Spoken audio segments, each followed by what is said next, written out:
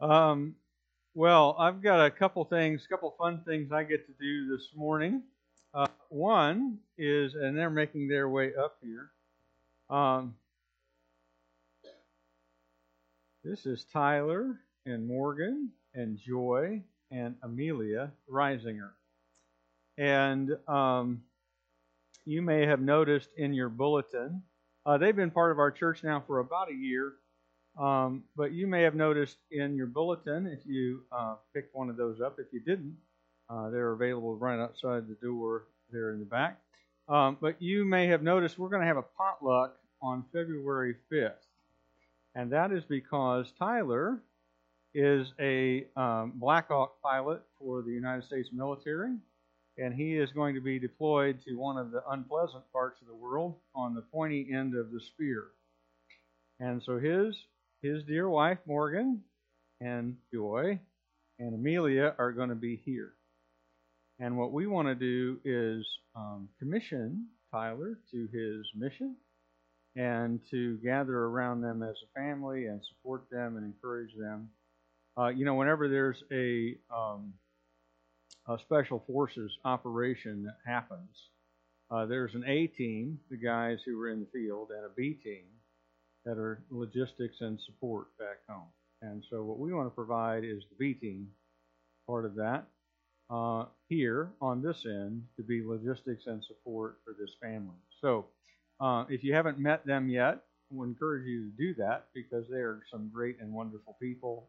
Tyler's been in the discipleship group with me. Morgan's been in one with Karen, and they're a lot of fun. And if anything ever happens to like all of the rest of their family, I'm going to adopt those girls. But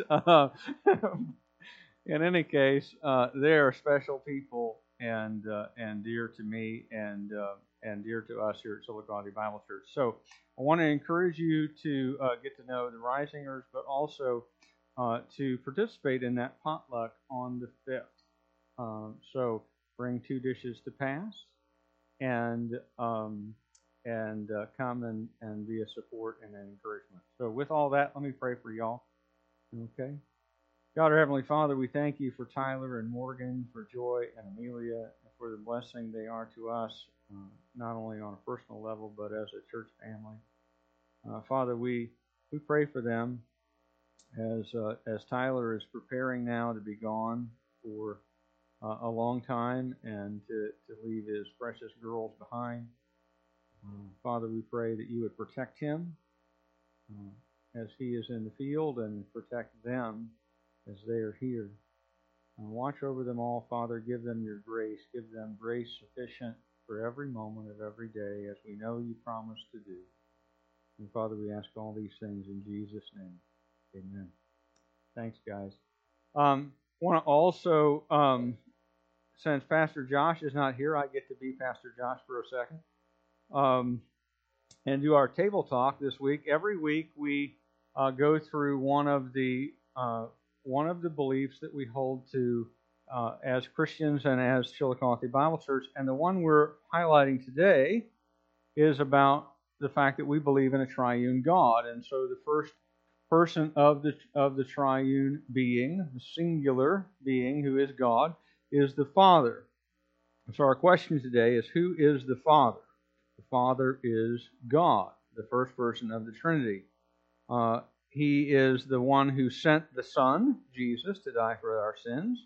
And He is the one who, through the Spirit of God, raised Jesus back to life. The Father and the Son together send the Spirit to bring people into God's family and to make us more like Jesus. If we become followers of Jesus, then the Father, who is Jesus' Father, becomes our Father as well. So these table talks are available every week, and they have questions and opportunities for discussion, either around your table at home with your family, or, believe it or not, you can get together.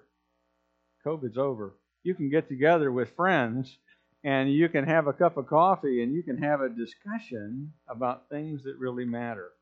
Not just, did you see the Chargers blow that lead last night? You can talk about stuff that actually matters to your spiritual life and to your walk with Jesus. And so, with that, I want to dismiss those of you who are younger to Children's Church. There are several of you here this morning, and Miss Karen is there in the back to take you back and teach you part of the book of Exodus and learn about plagues and all of that. So that'll be super fun. And you get to hang out with Miss Karen besides that. So one of my favorite things to do. So as they make their way, let's pray, and then we'll look at our passage of Scripture here this morning. God, our Heavenly Father, we thank you. We thank you that you are a God who loves us, a God who sent the Son to be the Savior of the world, and who sent forth the Spirit also to make us like Jesus, the one who and you have become, because of these things, our Father who is in heaven. And Father, we recognize that that's not just a spiritual word, but it reflects reality, that you have brought us into your own family eternally as your children because you love us. And you delight to give us good gifts. And one of your good gifts is your word.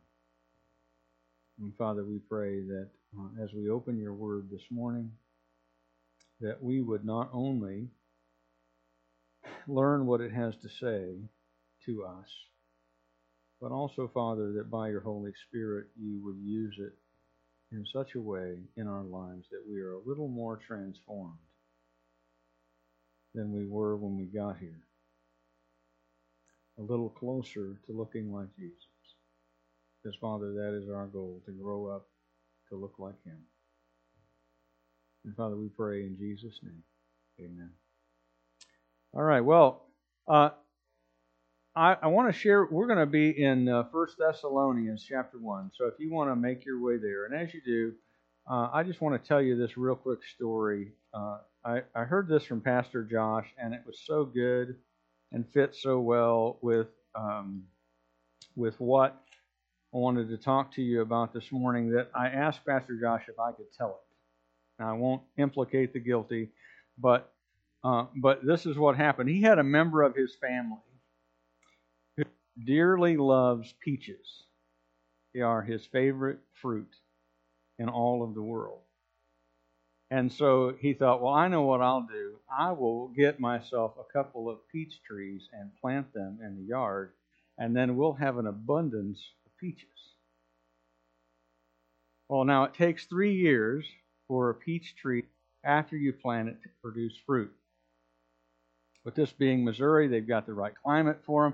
And so he planted this peach tree, and he waited 3 years, and at the end of 3 years, he got all these beautiful flowers, and he's thinking, this is the year. Oh, and get me some peaches. Well, there were no peaches on the tree that year. And then you're like, well, maybe next year. He waited. Flowers. No peaches. He's like, I got to do something. I'm going to have to study up on how to grow peaches on a peach tree. And so he read up on all of how you have to prune and what kind of fertilizer it needs. So he got the fertilizer stakes and got them put in. And that year, he got little green fruits. But then they all fell off in about May. And he got no peaches. So he's like, well, this is promising. I'll do the same thing next year, and we'll see what we get. So he fertilized and he pruned and everything. And so the next year, he got fruit. He was so excited. And he got a lot of it. But then harvest came. And as the fruit ripened, he began to eat some of it. And it wasn't good. And he found out that he had a problem. And the first problem was that the trees he had planted were ornamental. And so they were never designed to produce fruit in the first place. And so the fruit that he got, even though he should trick the tree into making fruit, the fruit that he got was not good. And then he found out he had a bigger problem, which was that ornamental pear tree. And so all this time he had been growing what he thought was peaches. For years he had invested all of this effort in what turned out to be his least favorite fruit of all time, which is pears. And ornamental ones at that. So he never did get, out of those trees anyway, peaches. So you later found out there's a difference in shape in the leaves, and you can tell what it is that you're growing, and those are pear leaves. Those are not peach leaves. They're kind of long and skinny. And anyway, so point being, if you choose to see it, there's a spiritual point to this, and that is that things produce fruit according to their nature, according to what they are. Amen? And so an ornamental pear tree is going to produce a lot of beautiful flowers in the spring, but it's not going to produce much fruit that you can eat. And if you're hoping for peaches, you're definitely not going to get that, because things produce fruit according to their nature. Amen? Now, and what, on top of that, what is produced reveals the nature of the thing that produces it. And with that in mind, I want to turn you to 1 Thessalonians chapter 1. Look at, we're going to be in verses 4 through 10. And if you're able, if you'd stand as I read. Well, this is what the Word of God says. For we know, brothers, loved by God, that He has chosen you, because our gospel came to you not only in word, but also in power, and in the Holy Spirit, and with full conviction. You know what kind of men we proved to be among you for your sake, and you became imitators of us and of the Lord, for you received the word in much affliction with the joy of the Holy Spirit, so that you became an example to all the believers in Macedonia and in Achaia. For not only has the word sounded forth from you in Macedonia and Achaia, but your faith in God has gone forth everywhere, so that we do not need to say anything. For they themselves report concerning us the kind of reception we had among you, and how you turned to God from idols to serve the living and true God, and to wait for His Son from heaven, whom He raised from the dead, Jesus, who delivers us from the wrath to come. Let's pray. We are waiting for the coming of the Son who delivers from the wrath to come. And Father, we would pray that we would produce fruit in keeping with our nature as your children.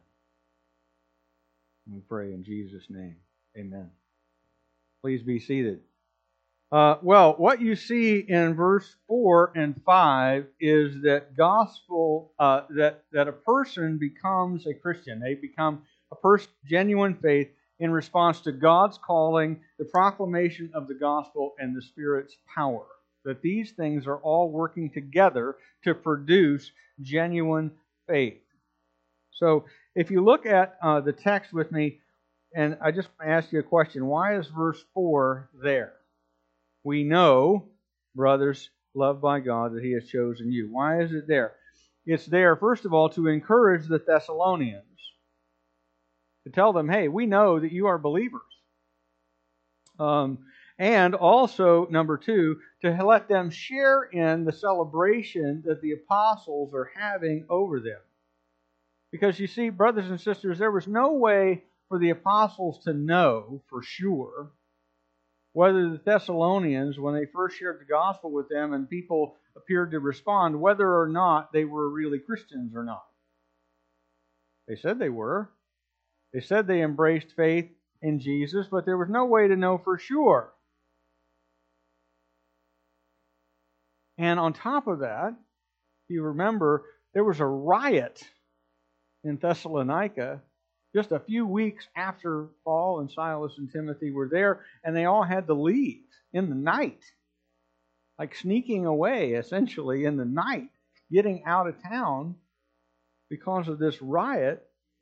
And they're like, I wonder how many of those people that we gathered in our fellowship were actually Christians. Well, we're about to find out. We're about to find out, and I hope that they don't all just punt the faith because things got challenging right after we left. They knew that persecution was coming. And they knew that that persecution was going to tell real quickly who was in and who was out. And they were fearful that all their work there was going to be in vain. But praise God, that is not what happened. Amen? These people had been genuinely converted by authentic faith in Jesus. And so the apostles write here, we know, brothers loved by God, that He has chosen you. It's an affirmation of their status as members of God's family. And it's also instruction about how it happened. Now, you may not understand this or know this. You may not even like this. But this is what the Bible says about how a person comes to faith in Jesus. It says over and over and over again that if you are a believer in Jesus, you did not come to faith in Jesus on your own. That what happened, in fact, is that, look at your Bible, that first you were loved by God and you were chosen by God. And then there was gospel proclamation. And then you believed and were saved. You see that? It says you were loved by God and chosen. And then the gospel came to you. Verse 5. And you believed. Now, there's more to that process, obviously. But here's what the Scripture is saying to you. When the gospel was preached, it came to these Thessalonians not only in word, but also in power and in the Holy Spirit with full conviction. Do you know that if you are saved today, do you know why? Because God loved you. And He loved you not only like recently, but from eternity past, He loved you. Before there was a world, God loved you. He saw your face. Jesus saw your face as He went to the cross. He loved you. And by the way, word of encouragement, still loves you. You are saved because God loved you and loves you. And therefore made you His child. He chose you. He picked you out and said, you will be mine. And I will send Jesus to the cross for you. He chose you. He wanted you. And if that doesn't do anything for your self-esteem, it should. All right? It really should. Think about this. You are people who are loved by God and have been for millennia. How old is the earth? I don't know. Before that, God loved you. And He sent Jesus for you because He loved you and He chose you to be His.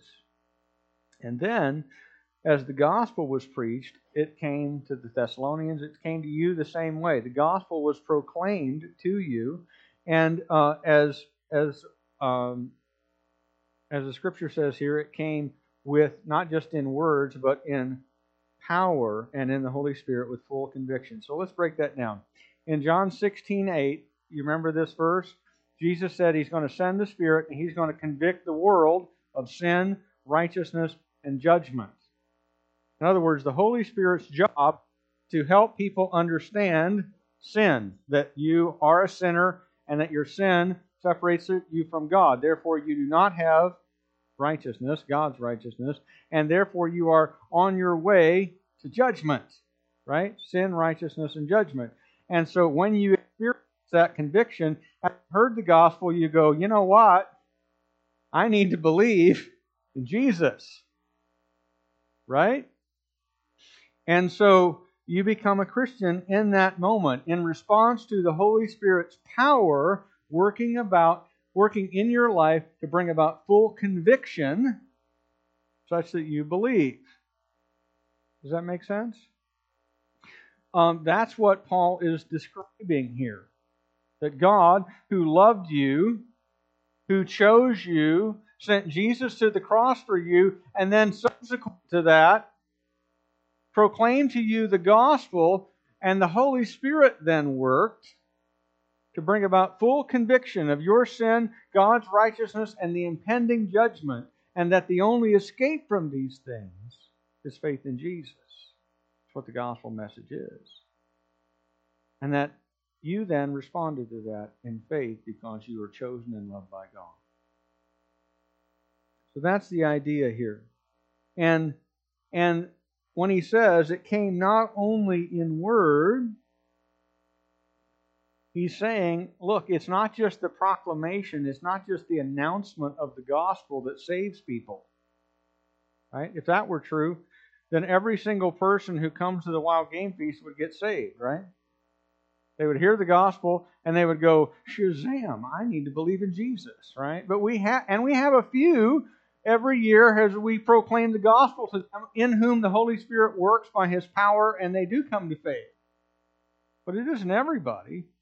To them, it seems that the word has come, but it's come to them only in word. And for whatever reason, the Holy Spirit's power is not alive in them yet. And so they're not converted. But Paul says about the Thessalonians, the word came to you not just in word. The gospel came to you not just in word, but in power, in the Holy Spirit, with full conviction. In other words, that is how you were converted, and we know that. How do we know that you were converted? Well, it results in fruit. Just like if you're really a peach tree, you produce peaches. If you're really a Christian, you produce gospel fruit. You produce the fruit in your life of being a Christian. You produce according to your nature. Now, let's take a breath for a second, okay? The first few verses of this whole chapter are about the joy that the apostles have in their relationship with these people and their gratitude to them as brothers and sisters. And verses 4 and 5 are telling them, look, a big part of our joy and gratitude for you is knowing that, in fact, you are saved by God's power and grace, that you really are our brothers and sisters, that you really do have God as Father, that you really do possess genuine relationship with God and membership in His family. So that's the first chunk. But now the rest of this chunk of the chapter, what he's going to say is, look, and this is how we know. This is how we know. And what you're going to see as you look at the rest of the chapter is 6 distinct gospel fruit species that prove that the Thessalonians' faith is real and is worth celebrating. The first one that you'll see in verse 5 and 6 is because they have become imitators of the apostles and of the Lord in receiving the word with much affliction and joy in the Holy Spirit. Now think about with me for a second. What's being said here is this, that despite the fact that these people were brand new Christians, and they were, the book of Acts, chapter 17, talks about how Paul was with them on 3 successive Sabbaths. Now we don't know if it was longer than that, if maybe he got kicked out of the synagogue after the third one, and he was able to be there longer, if it was just 3 weeks. But regardless, it was not years that he was there in Thessalonica. And these people were brand new Christians. And persecution followed Paul's exodus and the end of his ministry. And these people were under affliction immediately. Virtually as soon as they came to faith in Jesus, all of a sudden they are being persecuted. If you read the book of 1 Corinthians, Paul talks about taking an offering, and he's trying to encourage them based on the giving of these people. And he says, out of their extreme poverty, they continued to give. Well, how did they wind up in extreme poverty? Probably because many of them lost their jobs, were disowned from their families, etc., because they had become followers of Jesus. So when Paul's talking here about affliction, he's talking about the real McCoy. You feel me? Affliction because of their faith. To put your faith in Jesus is to run the very real risk that persecution will be yours at some point in your life. Now, I remember hearing that when I was a little guy, and I thought, we live in America. That will never happen. I don't say that anymore. I think to put your faith in Jesus is to run the very real risk that you may suffer in some way, large or small, because of that. You may lose family members. You may lose friends. You may lose a job. You will certainly lose the respect and honor of your society if you follow Jesus in any discernible way. But the Thessalonians were confronted with very real suffering almost immediately, and they passed the test with flying colors. They not only endured persecution, which no one will willingly do for the sake of Jesus unless they are really a believer, right? Persecution is kind of the great dividing line between those who are real Christians and those who are not. And if you're not the real deal, you're not willing to suffer for Jesus' sake. And these people are. And that shows their faith genuine. But not only that, they have the same kind of response, Paul says, as the apostles and as Jesus himself. They went joyfully into suffering. You remember Peter and John? They start preaching about Jesus. And I love this passage. They get beaten. I don't love that part. That doesn't comfort me, right? But they get beaten within an inch of their life by the Sanhedrin, and they leave the Sanhedrin, and it says they went out joyfully, rejoicing they had been counted worthy to suffer on account of the name of Jesus. They looked at it as a badge of honor. They said, if I'm suffering for Jesus, I must be doing something right. Hallelujah. Story is told of John Wesley, by the way. The Methodists were hated people for much of their early history because they were very effective in their early history at sharing the gospel with people. And John Wesley was particularly hated by all of his Anglican neighbors, his Church of England neighbors around him. And it had been 3 entire days since anybody had abused him or made fun of him.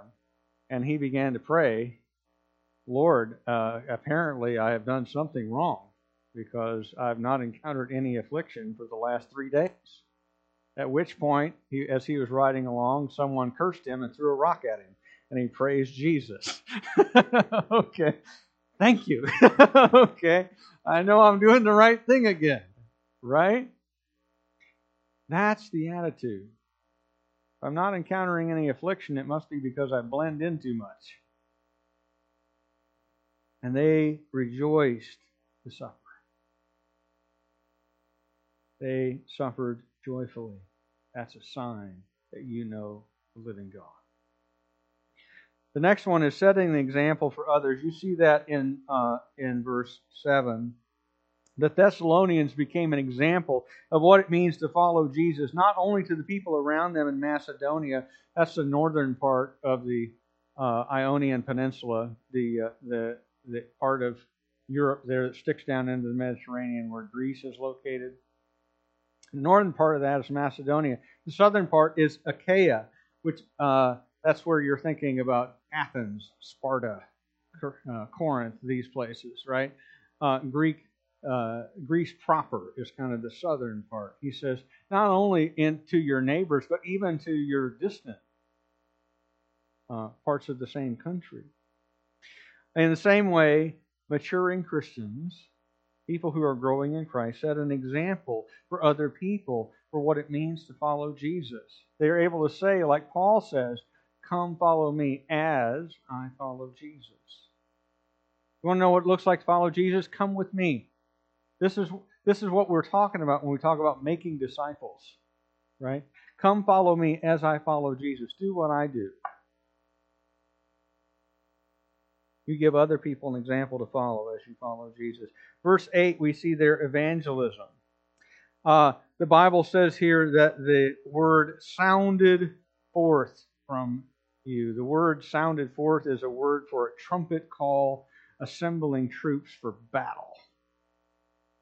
You need a loud and clear sound to tell you what to do. And he says their faith is like that. It's going forth in a way that everybody can hear it, and they are not muddy about the message that's being communicated. That Jesus is the Christ, the Son of the living God, who died for sin and was raised from the dead. And they are proclaiming it everywhere. Thessalonica was such a great city that it was at the crossroads of East and West in the Roman Empire. And it was on one of the major highways, and if you were going through anywhere through there, you had to go through Thessalonica. And as you went, these people are saying, hey, I don't know if you know this, but you're a sinner and you are separated from God and you need to come to faith in Jesus. And so it's going forth everywhere from there. They are proclaiming the gospel. Evangelism is a sign that you actually know Jesus. Because everybody is an evangelist for something, right? I was talking to a friend recently about this book that Karen and I are working our way through called the Adventure Challenge. It's 50 dates that you go on with your spouse, and it's so fun, right? And you don't know what it is until you do it. You scratch off the little box, and then you get an assignment to follow. It's so fun. And then you take a picture, and they have little stickers that you just stick your picture in, and you then have a book of memories of all the things you've gone and done. And Karen and I are having a ball doing this, okay? Those of you who are married, those of you men who need a gift idea, take notes, all right? But the idea behind this is when you are in love with someone, what do? You talk about them all of the time, right? You cannot meet me and not have me talk about Karen. Can't do it. Okay? Within probably 5 minutes, if you're here at church, I'm going to be looking for her to introduce her to you. Right? Have you met my wife? She's that gorgeous redhead that walks around here, right? I'm going to talk about her. Why? Because I'm crazy about her. In the same way, if you are someone who has been converted to faith in Jesus, guess what you're going to do? You're going to talk about Him. You're going to, within 5 minutes of meeting somebody, want to tell them about who Jesus is and the difference that He has made in your life.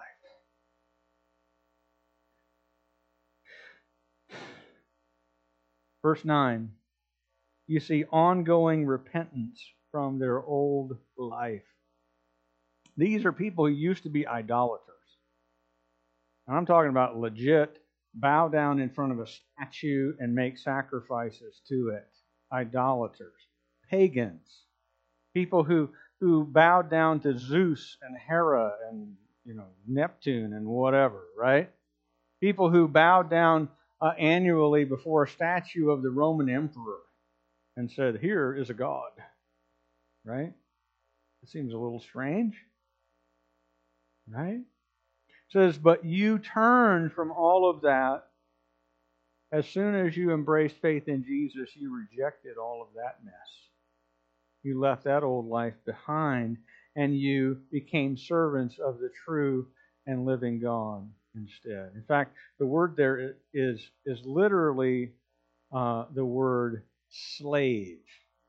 You became slaves of the living God instead. You offered yourself for whatever service He would call you to. Your life has changed. You haven't gone back to the way you used to live. You have been changed, and you are serving the Lord. And finally, we see the last fruit of the gospel that the apostles mentioned, which is the fact that they are living expectantly for the Lord's return. These are people who know the Lord is coming back because Paul and Silas and Timothy taught them that very thing, that Jesus has departed and gone to heaven from, where He is preparing a place for us, like an ancient groom is preparing a place for his bride. And when our place is ready, He will come for us and get us. And so they're living in light of Jesus coming back. I'm looking forward to His coming. And I am living my life today in preparation for His return so that I'll be ready when He gets here. They are longing for the return of the Son of God. And they believe in the God who raised Him from the dead. They have put their trust in Jesus because He is the only one who delivers from, do you see what the Scripture says? The wrath to come. Because, see, the reality is, men and women, there are two things that will happen when the Lord Jesus returns. For those who have lived their life for Him because they have believed in Him, there will be praise, glory, and honor in the kingdom that He establishes. For those who have rejected Him, and who, as in the parable Jesus said, decided they would not have this man be king over them, there will be judgment and death.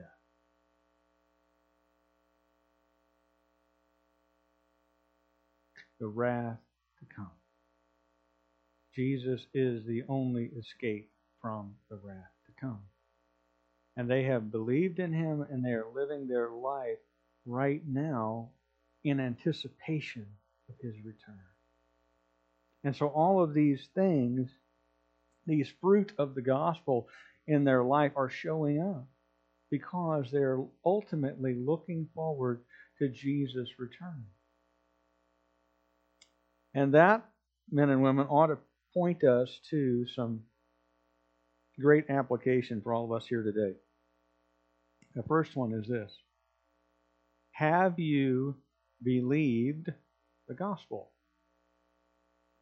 The gospel is the very simple message that Jesus Christ, the Son of God, who died on the cross for your sins and was raised from the dead.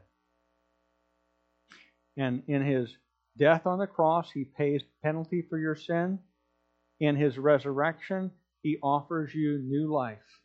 Just like He Himself was dead, but is alive, so you are dead in your sins and are made alive when you put your faith in Jesus.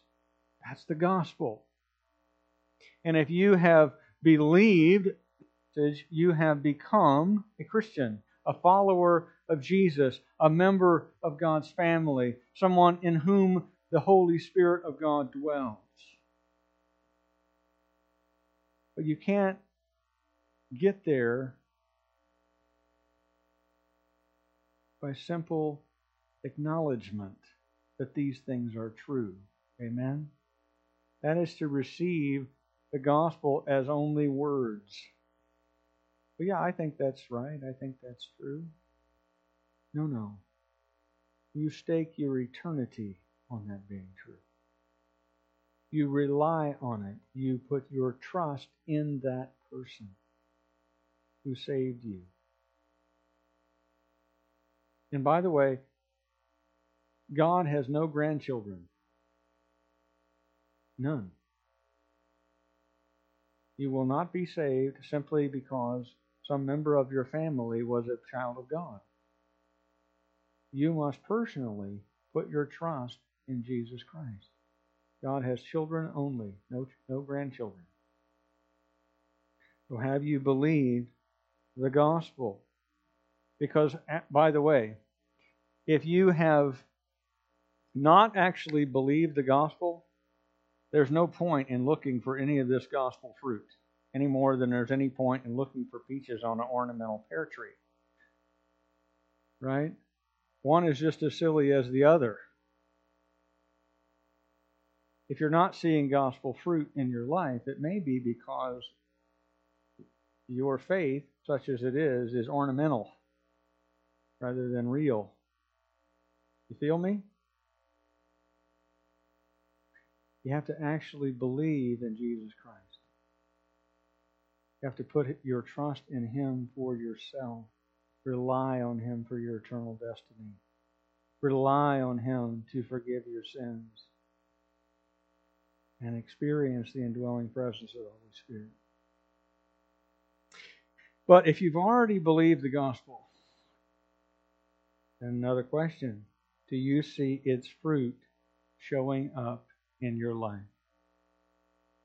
Now, please understand, I'm not saying you see the fruit of the gospel perfectly manifested in every part of your life. The answer to that question, I'll just cut you off now, is no, you don't see that perfectly manifested in your life. I don't see it perfectly manifested in my life either. None of us do. We're sinners. We're still sinners, even though we're saved by grace. But what I'm asking is this question: do you see some of these signs of eternal life in your life? If you think, nope, not at all, then maybe you really do need to circle back to the first question and ask, have I believed the gospel? But it may be that you have a too pessimistic view of your own life. Because I can tell you as your pastor that I know and love every single one of you, and I see abundant gospel fruit all over this church. And so many of you. And that encourages my heart like you cannot believe. I rejoice over you because I see these things all the time. I see people who make it their business to share the gospel. I see people who have left their former manner of life and are now pursuing a brand new one. I see people who have ongoing repentance. I see people who are living in light of Jesus coming back. I see these things in you. And I want you to rejoice, not only with me, but in your own heart, over what that ought to tell you. That I am a child of God. I'm really like, Jesus really is alive in me. Right? Because sometimes we can get real pessimistic and real discouraged, right? And we can go, oh, we're so far to go. Is that true? Yeah. We have a long way to go to get from where we are today to attaining the righteousness of Jesus, to as Paul says in Ephesians, to grow up to Him into the measure of the stature that belongs to Christ, right? And when I look at me in relationship to Jesus, I'm a midget, right? I'm hoping for hobbithood anytime, right? But maybe full size by the end of my life, right? I don't know if I'm going to live long enough, to be real honest, right? But is there growth? Yeah.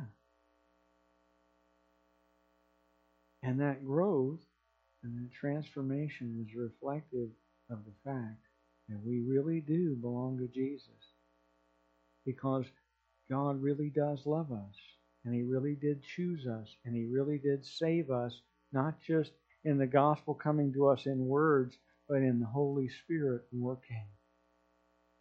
and changing and saving and delivering us from a moment of full conviction into a life of progressive transformation. Amen?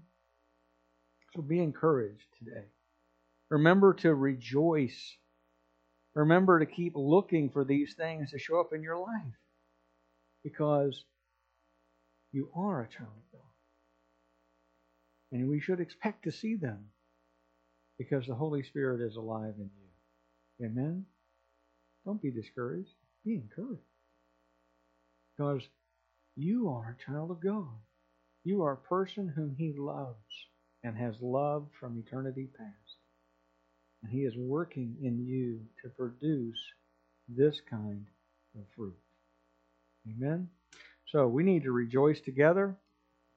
And we're going to do that by praying together. And then we're going to sing together. And then Kenton is going to commission us out of this place here for the week. So let's pray. God, our Heavenly Father, we thank you that you don't simply ask us to trust in Jesus and hope that we did it right with no measurable outcome that we can see that indicates to us that we actually believe. But you not only give us the Holy Spirit, you produce fruit in us according to the new nature that we have received from Him. Signs that tell us, no, I really am a child of God. I really am one whom God loves. I really am a member of His family. I really am someone who was chosen from before the foundation of the world to be yours. Father, help us to be encouraged today as we go out, and help us, Father, to produce gospel fruit this week in the world as we encounter lost people who need to hear the gospel, and have the Holy Spirit come to them with full conviction, that they may experience your love and your peace and your transformation as well. And Father, we pray all these things in Jesus' name. Amen.